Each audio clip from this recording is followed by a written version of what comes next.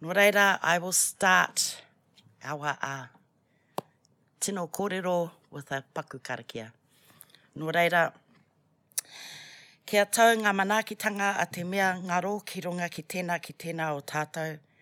Kia māhea te hua mākehi, kia toi te kupu, toi te mana, toi te aroha, toi te reo Māori, kia tūturu, ka whakamaua, kia tīna, hui e tāiki. Tēnā tātou. I ngā mana, i ngā reo, i ngā rangatanga maha, tēnā koutou katoa. I te kai whakarite tō tātou hui, CJ, tēnā rā koe, kōrua ko koe, Neil, nau nei ahau I whakataki no reira, i ngā hoa, ngā whanaunga, ngā kai tautoko, tēnā koutou katoa. Thank you everyone for coming this afternoon. And thank you to the Ministry for Culture and Heritage for the invitation, also for supporting my book and the launch the other evening. And I'd also like to thank the National Library for hosting us this afternoon. Although Tamihana Te Rauparaha did not have any descendants, he nevertheless helped to shape our whakapapa. In 1842, at the age of 20, Tamihana travelled with Mātini Te Whiwhi to the far corners of Te Waipounamu to spread the gospel and to make peace with Ngāi Tahu, a tribe they had been fighting against just a few short years earlier. Bishop Selwyn later wrote how the two cousins voyaged in an open boat more than 1,000 miles, sometimes remaining on the sea all night with a compass which had been given them, but the use of which they very imperfectly understood. But it wasn't just the ocean that was a hazard. It was, of course, Ngāi Tahu and the communities that they visited.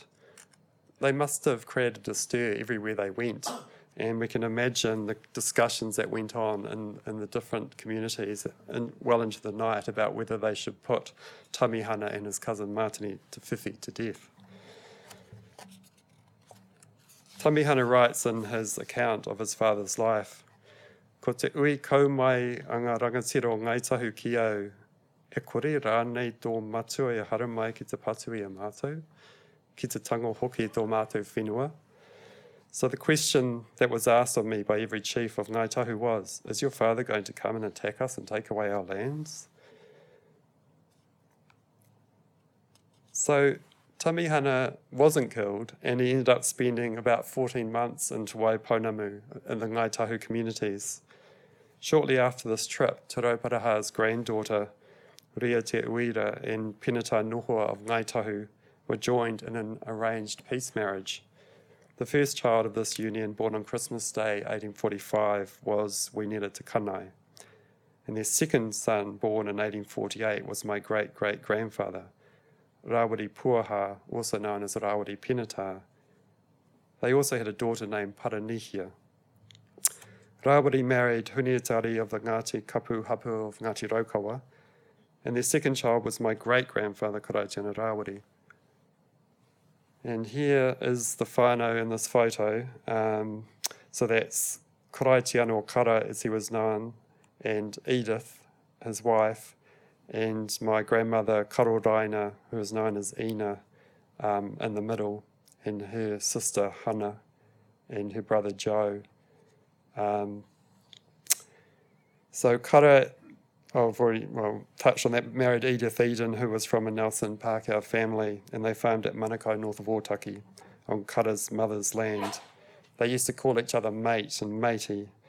So the tradition of peace marriages between Ngāti Toa and Ngāi Tahu continued well into the 20th century.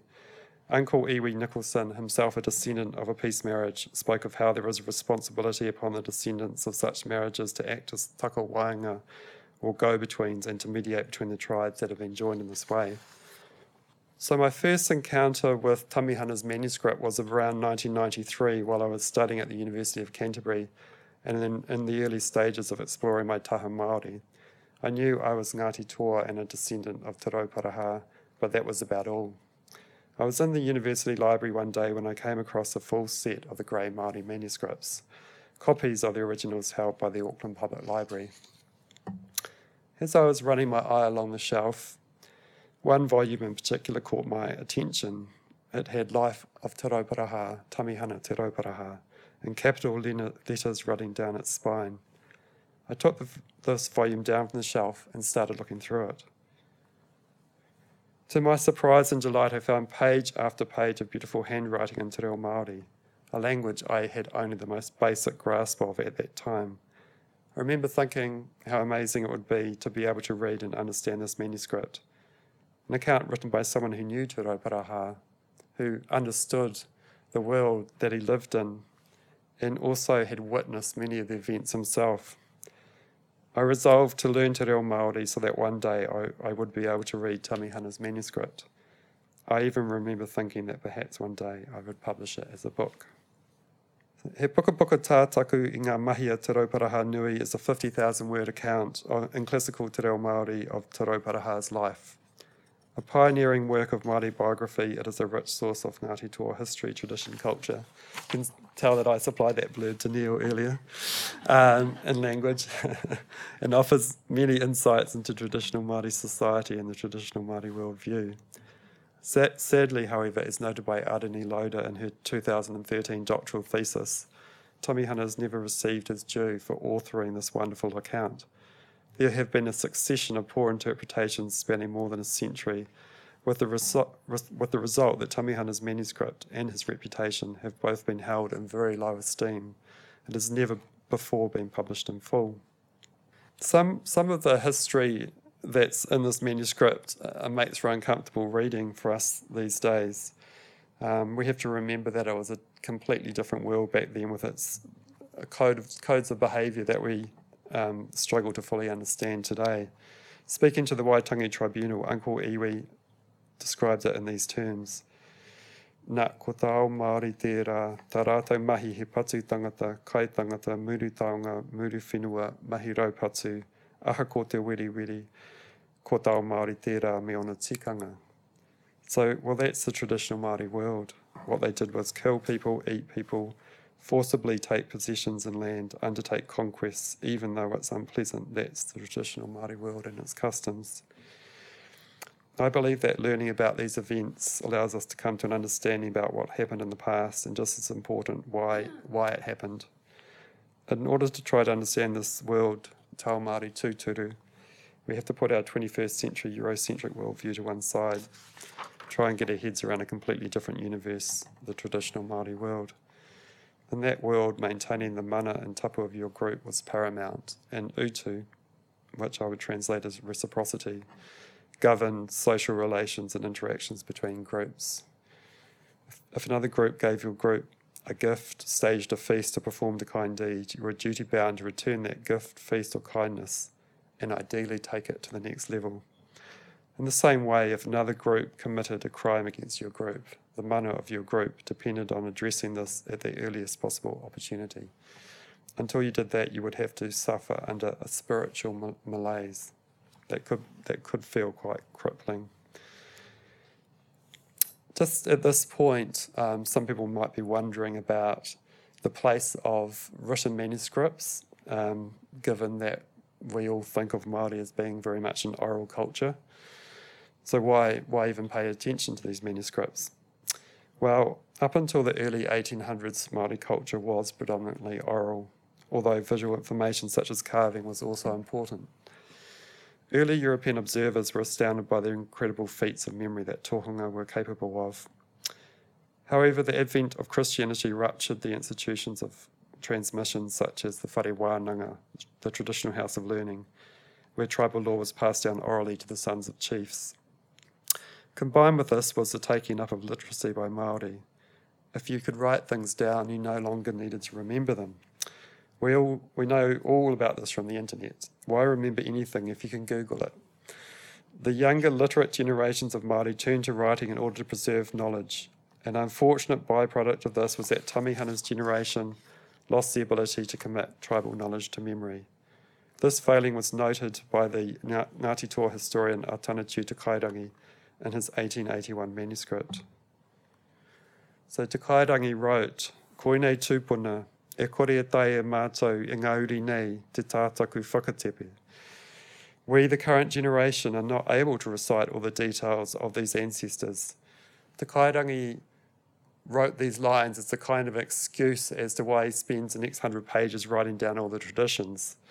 He had learnt from his elders, from Te Rangi Haere and Nohorua, that you shouldn't write these things down because by doing so you severed the connection between the instructor and the student. Notice too that Te Kairangi uses the word tātaku in this excerpt, which means to recite carefully and systematically, and that's the same word that Tamihana uses in the title of his manuscript. So despite the reluctance expressed by these earlier ancestors such as Te Rangi Haere, Tamihana, Te Kairangi and many others nevertheless wrote down their tribal histories, their whakapapa in particular, and their pūrākau. They knew that if they didn't, the information would be lost. So at this point, the written text became part of the mix. So, who was Tamihana Te Rauparaha? Tamihana was born around January 1822 in northern Taranaki during Ngāti Toa's migration from Kāwhia. His mother was Te Ako of Tūhourangi. Tamihana was named in honour of Te Rauparaha's oldest brother, Te Rangi Katukua, who had been killed in battle at Te Kākara shortly before Ngāti Toa's departure from Kāwhia.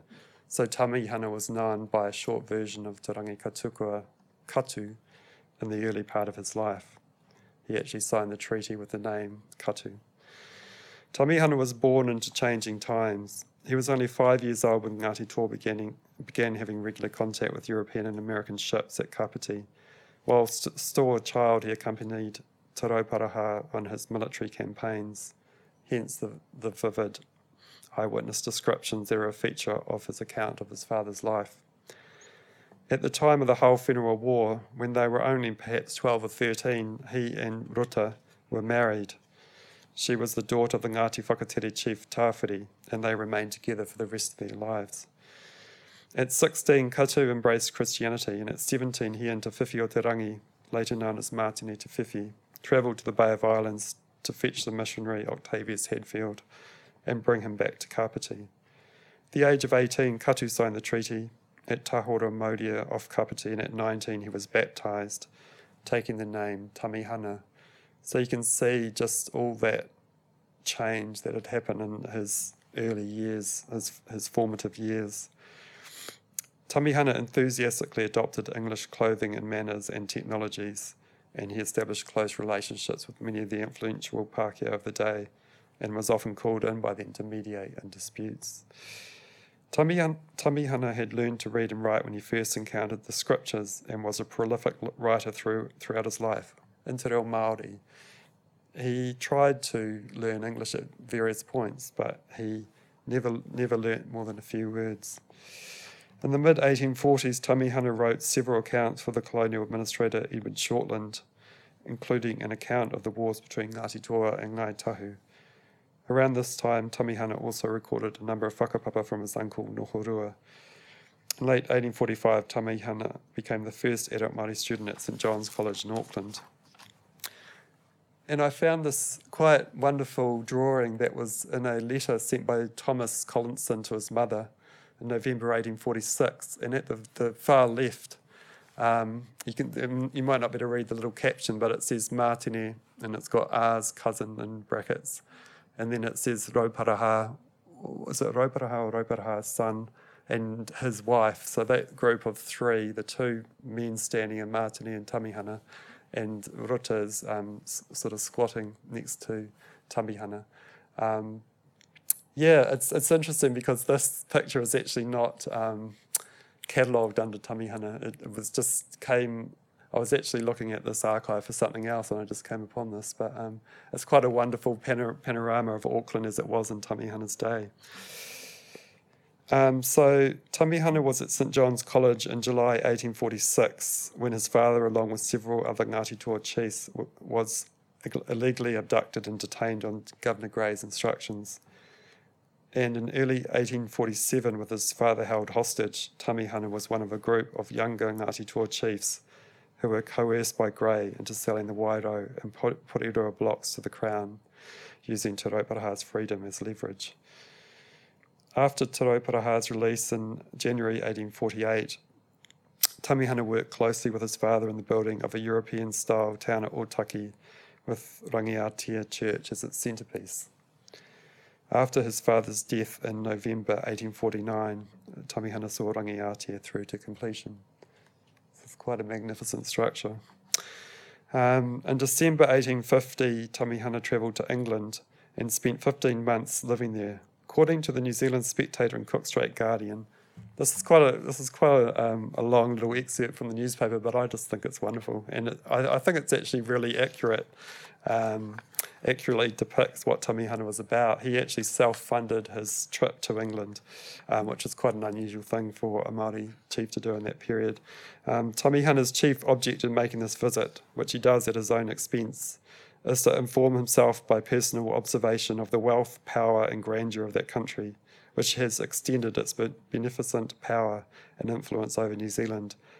And after having drank at the fountainhead of civilization, to return to the land of his birth and impart to his fellow countrymen the knowledge he has acquired. And so here's a portrait that was done of Tamihana during his time in England, so he's very much the English gentleman here. Tamihana was impressed by Britain's industrial might and the grand manner in which the ruling classes lived, although he was disappointed at the less than universal observance of Christian teachings. He complained when he saw beggars selling flowers on Sundays, and in his mind, Britain was like a Christian paradise, but the reality didn't quite live up to his expectation. While in England, he wrote an account of his father's life, not the one in the book, but another one, and also an account of his own life, and both of these were published in Church Missionary Society publications in translation. He was presented to Queen Victoria late in his stay, and he returned to New Zealand in December 1852 with a number of new ideas, including the establishment of a Māori king. He also urged Māori to retain their lands and form a landed class that would sit alongside the Pākehā gentry. And he and Ruto went on to establish a successful sheep farm near Waikanae and built a substantial homestead there. So in the early 1860s, Tamihana actively promoted the sale of the Rangitike Manawatu block to the Wellington Provincial Government, and from 1867 he was heavily involved in the Native Land Court, much of it relating to disputes over that sale of that same block, the Rangitike Manawatu block. So in July 1871, Ruta died, and they'd never been able to have any children. In 1874, Tamihana commissioned a Melbourne firm to make the memorial to Te Rauparaha that still stands at Otaki. But Tamihana died before it could be installed. And so Tamihana died around the 22nd of October 1876 at Otaki, aged around 54. He is buried at Otaki beside his wife in an unmarked grave, is my understanding. A big part of Tamihana's legacy is, of course, the manuscript. But until quite recently, this was held in very poor esteem due to a succession of poor interpretations over the years. The sort of whakapapa I put together gives you a bit of an idea of the various interpretations over the last 150 years of Tamihana's manuscript. So at the top we've got Tamihana's manuscript, the Te Reo Māori,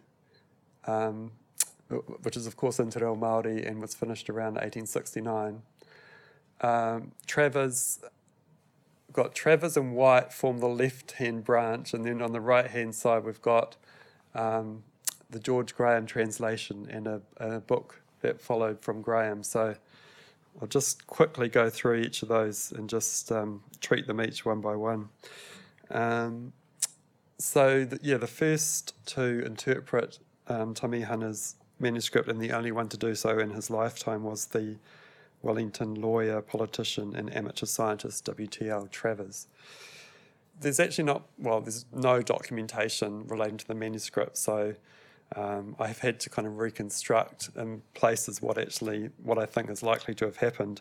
So my reconstruction in terms of Travers acquiring the manuscript is that Travers and Tamihana crossed paths in the Native Land Court. Travers was a lawyer. In the second Rangitike Manawatu hearing of 1869, Travers represented Ngāti Raukawa, and Tamihana was giving evidence on behalf of Ngāti Toa. So after meeting, I think Tamihana may have let slip that he'd written a life of his father. And Travers, this is kind of, reconstruction as they say, but Travers probably said to Tamihana, oh, that sounds very interesting. I can arrange to have that published for you in London type of thing.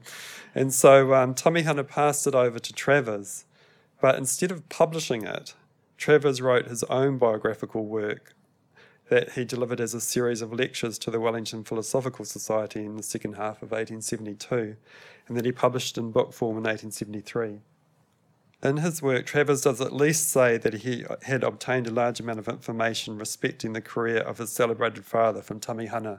So in many ways what Travers did, it didn't really besmirch the reputation of Tamihana or of the manuscript in any great way, because he didn't sort of make out that it was a version of the manuscript.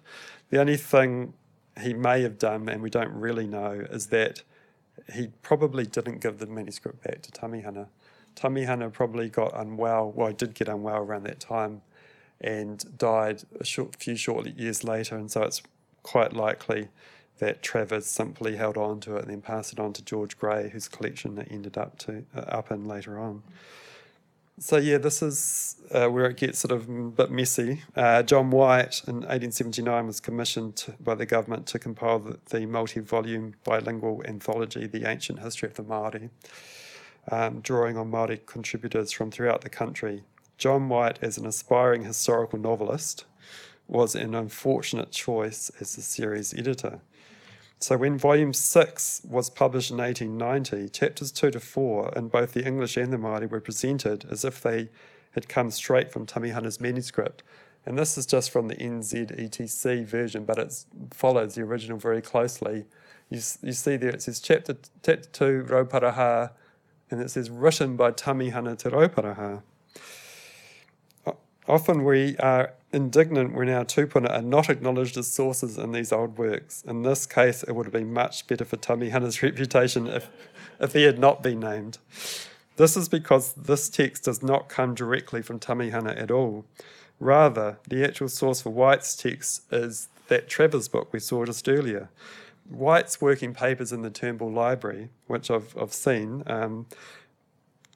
show that White literally pasted in the pages from Travers' book for the typesetter just to put in. So that's where the most of the English text came from, apart from a few bridging sentences that White put in. And then the Māori text is just White's translation of that English text. So it's like if you compare the two, if you put them side by side, it is almost impossible to find a sentence that's from the original. But the thing was, he did put a bit of window dressing. For example, that first line, it says, "This is an account of the acts of Rauparaha from his birth to the time of his old age," and that's quite similar to the second line of the manuscript, or in fact the first line. But after that, it just diverges. So it's a really dishonest piece of scholarship that was never picked up at the time, because unfortunately, of course, Tamihana was no longer around. And I've had a bit of a look through old newspapers, and no one seems to have called White out about it at the time. Unfortunately, so the story just gets even worse from here for Tamihana, because Percy Smith came along in 1910, picked up White's book and just thought, what is this rubbish? But he basically thought it was Tamihana's work. So in Smith's book, he describes Tamihana's narrative as being very deficient generally and characterised by many inaccuracies. So this is all based on the White version, as you can see in the references that Smith gives. So this particular extract shows it quite clearly. It says, don't need to read it, but basically it says, as does Te Rauparaha's son in volume 6 of Mr. John White's Ancient History of the Māori. And it's funny because he says, from which indeed a great deal of Mr. Travers' information is derived. But the irony is that White just took it from Travers, so it's actually the other way around from what Smith imagined. And this is Smith just going on his sort of high horse, Tamihana has to be read with caution, he's often wrong, is contradicted over and over again. I really think that this Smith criticism in Smith has actually, it's just hung around. I actually think there's actually other writers have come along, read this. I've seen other works too. There's another work by Pybus where he talks about how it just basically follows Smith's line, and I think that's been just the general opinion of Tamihana's work that's been out there because there's been nothing else to replace it with. So sort of, surely things can't get much worse, but unfortunately. I sort of respect the approach of my friend Piripi Walker, who's here, who says we shouldn't badmouth fellow translators. And George Graham, the reason that the translation didn't turn out so good is not just down to his lack of skill as a translator, but there's also some other factors that got in the way. So George Graham did translated a number of manuscripts in the early 20th century. And he must have approached Tamihana's work with a sense of trying to put the record straight himself, because he'd seen White's text and knowing that it wasn't a fair representation of Tamihana's work. But unfortunately, one of the big issues that Graham's translation couldn't overcome was the fact that Graham was not able to take the actual manuscript to his home to complete the translation, which was completed during the years of World War I. So the Public Library arranged for a typist to type up the manuscript in like batches of 10 pages, and these would be posted to Graham's house. And unfortunately, the typist just had trouble reading his handwriting, pure and simple. One thing about Tamihana's manuscript is that he does use quite an unusual spelling with a lot of WHs, and this wreaked havoc with the typist, as we'll see in a couple of examples. So the resulting text, Piripi has called the guesswork translation, which it's kind of what it reads like. So here's an example of the just so you can see the typist struggling. So you've got Ngāti Rānui, for example, and the manuscript becomes Ngāti Mānui, so that's just can't quite read the R and the U. But then so ko taua tū becomes ko tana tū, and then he wehi. So with the way Tamihana used the WH, he instead of writing W, often put WH. So wehi, that word there, WHEHI, should be wehi. But the typist thought, well, what does that look like? Whetū. When Graham translated it, so he spoke about Ngāti Mānui, which is kind of strange because you'd think he might have thought, well, who's Ngāti Mānui? But it's in there. And then then he says, but that, whilst it rested there, the party there desired to attack the party and kill them, but they were not able to get into their company. When they rested there, a star appeared. And in Patricia Byrne's biography, 1980 biography, she talks about the star as well, which is quite funny. I mean, not really that funny, but quite terrible. So the translation basically should be obviously about Ngāti Ruanui, and so the actual thing is saying, well, they were fearful, so wehi, nothing about a star at all. You can see from this that, Graham was just trying to struggle to do the best he could with that typescript. But you would have thought that he might have thought, hang on a minute, maybe I should go back into the library and check the typescript, make sure it's accurate. So here's another one which the original manuscript and the typescript are basically the same. So the typist typed this up fine. So, yeah, kia hokorima. So that means, well, we'll find out in the next page what that means. And yeah, the way he wrote to Aitanga Tiki was a bit kind of run together, which is just the way that, writers in the 19th century would write things. They didn't put in extra little particles if they didn't think they were needed. So if we go through to Graham's translation, Te Rauparaha set out with only 5 Ngāti toa on his journey. And they were all young people. And it's like he's going through enemy territory with 5 young people. It was just a ridiculous translation. So in fact, he went with 100 and they were his finest warriors. So it's like almost the opposite sense. And again, in the Patricia Burns book, he talks about the journey with the 5 young people. So that's the, we could have a whole talk about the Graham translation, but it's not worth it. So yeah, I mean, in the 100 years since it was completed, this translation has been the one that all the writers and historians have referred to, including Patricia Burns, as I've noted. And now we get to the Peter Butler book, which came out in the same year as Patricia Burns's book in 1980. Peter Butler's book, the text is a cut-down version of George Graham's translation. So yeah, it's promoted on the back cover as a unique story of bloodshed, warfare and cannibalism. And in the very brief introduction, Peter Butler notes that Tamihana was certainly no scholar, and the manuscript had to be extensively edited. This is just one of a line of people who have come along and looked at a translation and decided that the original writer was the person at fault rather than the translator or the transcriber.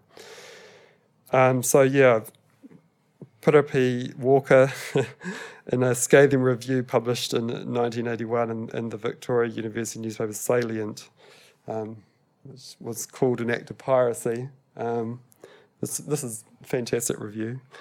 Pirapi said, is knowledge of a rough typescript translation in English sufficient to judge a classical piece of Māori narrative in the tongue of the old people? If Peter Butler were a scholar, then Mr. Graham, his only source, would have been mentioned once in his book. And Pirapi actually mounted a campaign that saw this book being taken off Whitcoul's shelves, but unfortunately it couldn't get rid of it forever.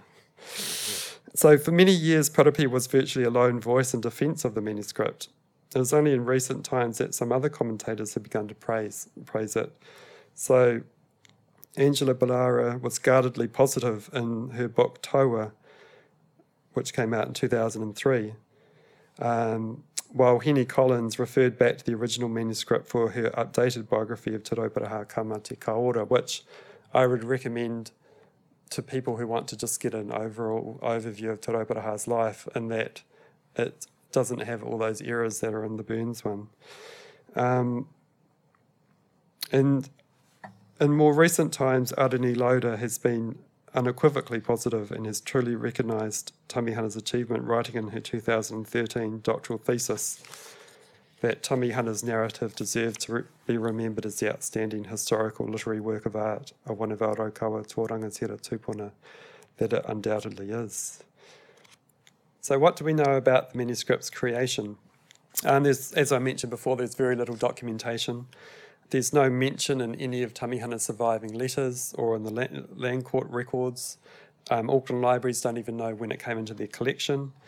So given this dearth of evidence, a lot of weight has been attached to a note that George Gray wrote and someone attached to the front cover. The note says history of Te Rauparaha, written by his son Tamihana Te Rauparaha at his father's dictation. Mr. Travers saw this and published in England a summary of it. Photo of son and wife G. Gray. So the note suggests that the manuscript was written during Te Rauparaha's lifetime, with Tamihana acting merely as a scribe. And it has further been assumed that Gray, whose collection the manuscript ended up in, and who was close to both Tamihana and his father, probably commissioned Tamihana to record his father's story. And as we know, Gray was a prolific collector of Māori songs and traditions, who was particularly active during his first term as governor, so that was between 1845 and 1853. Arini Lauda, in her thesis, argues persuasively for Tamihana to be the author of this manuscript, but not merely its scribe. But in the absence of any hard evidence around its date of composition, she thought it likely to have been written shortly after Te Rauparaha's death at Gray's prompting.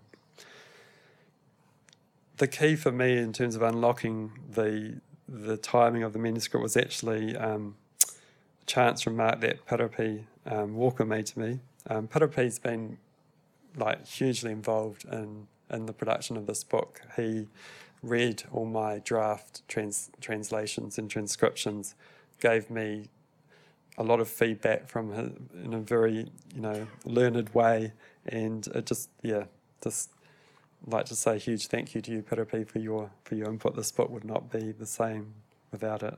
And in fact, Parapi was the one that gave me this idea for how I could date the manuscript. Parapi was looking at a whole lot of Tamihana's letters for another project that he was involved with. And he just said to me, well, Tamihana's tidied up his writing. And it was funny, it was just the sort of thing that kind of stuck in my brain. And it was a reference to the spelling that Tamihana uses in the manuscript. So if we see, here's a page from the manuscript, and you can see I've underlined all the WHs in the manuscript. And they're all places where you'd expect to see a W. So Ngāti Raukawa is spelt Raukawha, Ngāti Awha, Whaikanai, Kawhai, Takiwha. So every place you'd expect to see a W.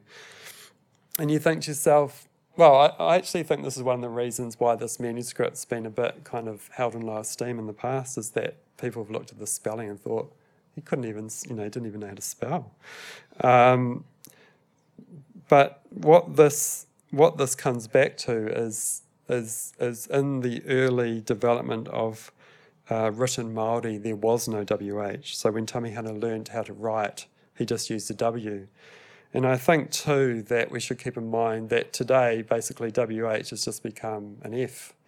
So we've got two very distinct sounds, but the fact that there was no WH at all suggests strongly that the W and WH were only very subtly different back then.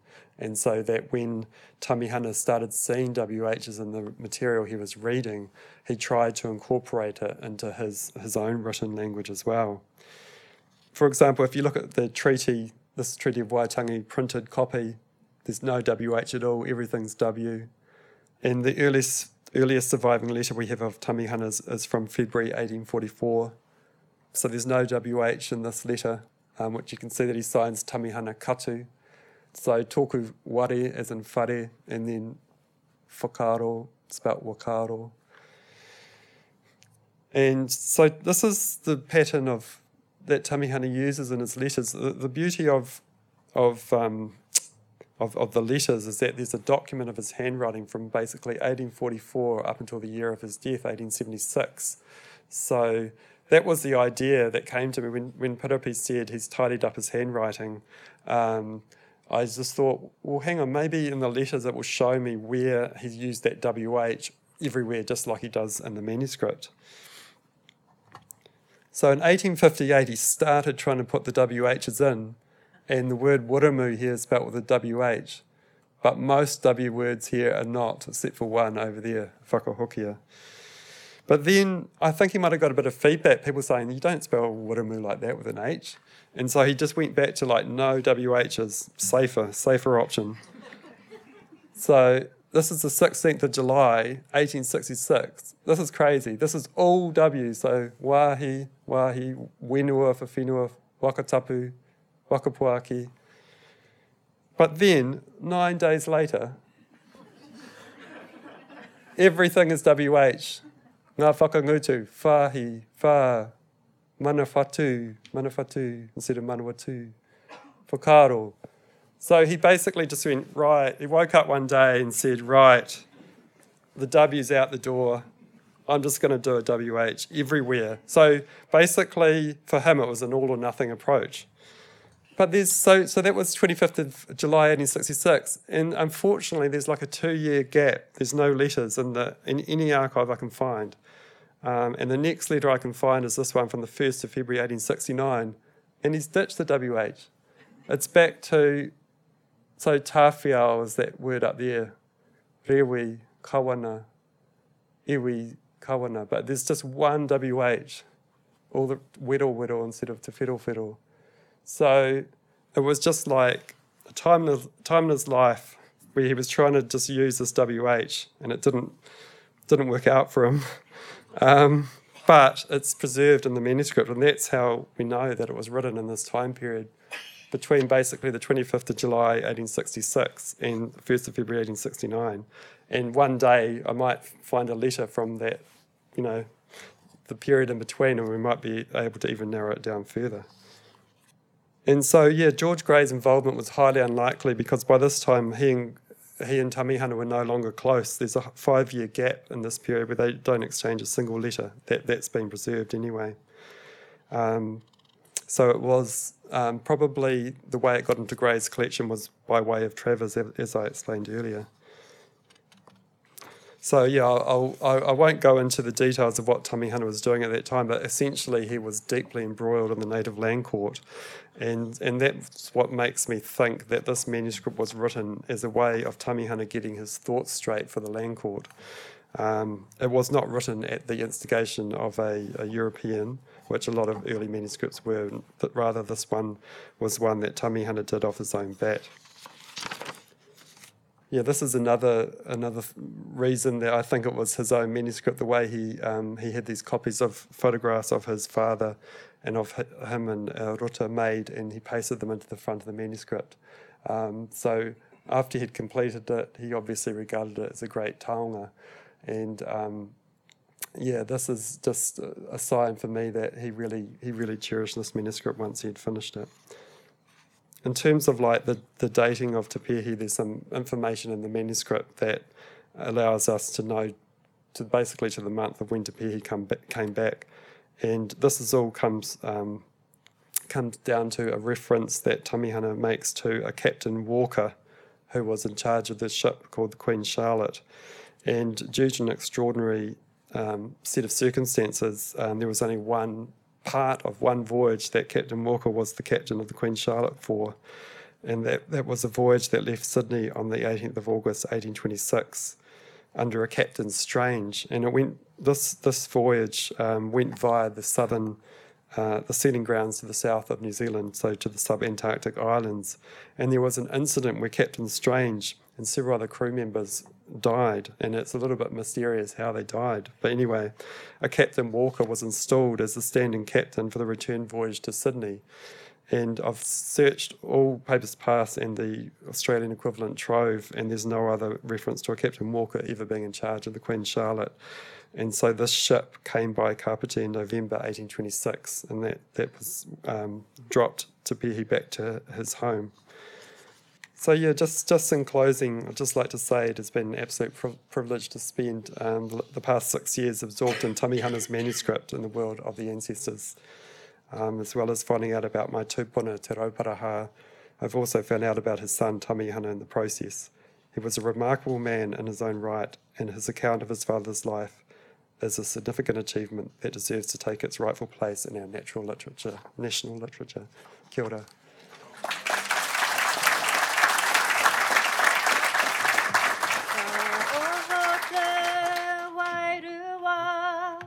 Kamatara te tinana, he aroha, ki te aroha, ka te rama, ka oho te wairua.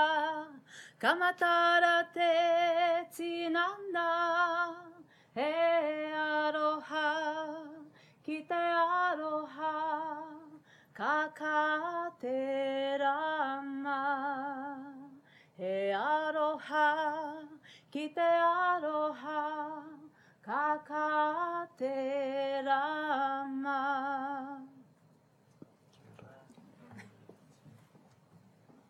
Thank you, Ross. Now we have a little bit of time for questions, and we have a couple of microphones that we'll, if you put your hand up, we'll bring the microphone to you so everyone can hear up the.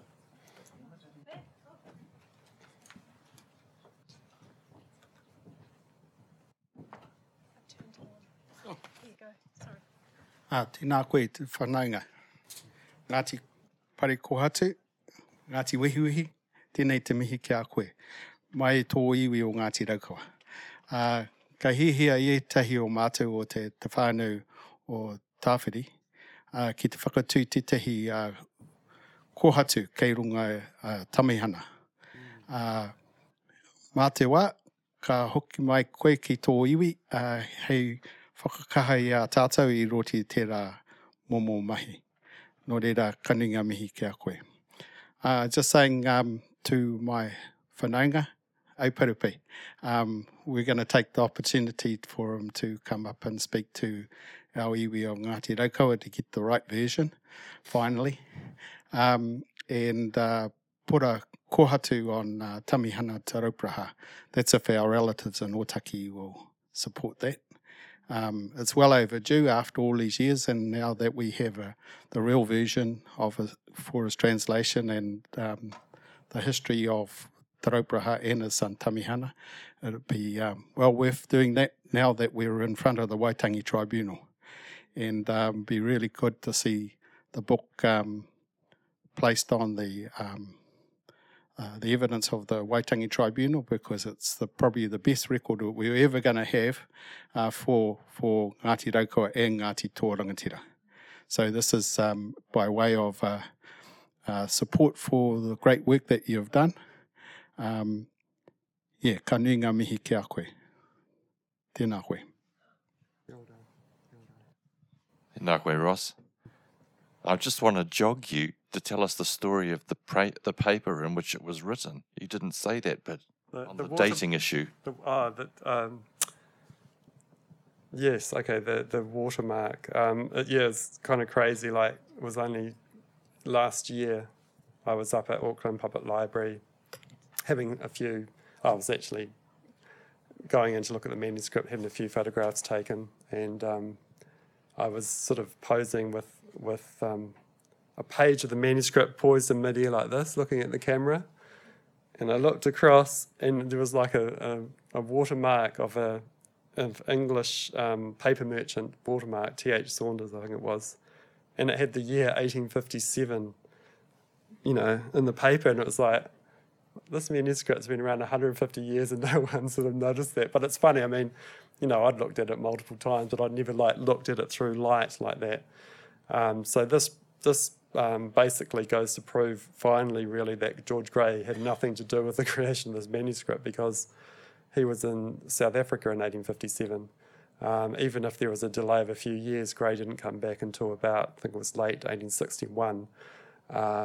So it was really quite gratifying to see this hard evidence that, it basically was no way this was done in Te Rauparaha's lifetime, and in no way was it just a dictation either. So, kia ora Parapi. And tēnā rā koe te whananga te kenehi. I would be delighted to assist in any way I can, and that sounds like a fantastic plan. Yeah, it sounds wonderful. Tēnā koe Ross, tēnā koutou katoa. Tēnā koutou I ngā whanaunga o Ngāti Raukawa, Ngāti Toa Rangatira, tēnā koe Piripi. Tēnei tū he tū ki te mihi atu kia koe Ross, mō mahi rangatira mō mātou. Ai he uri tēnei no Waitohi, mā tēnei te whiwhi, moi tana tamahine a Ruiha I roto Ngāpuhi, ko mātou tēnei. I want to stand up on behalf of those of us that have done some training in archives research, archival research, and an encouragement that's, in this week where Stuff Media have done some reviewing of the work that they've done over the last couple of centuries, and in many ways this is what you're doing, is reviewing the interpretation of our taonga, our writings over the last couple of centuries. E mihi atu ana ki a koe. Tēnā koutou.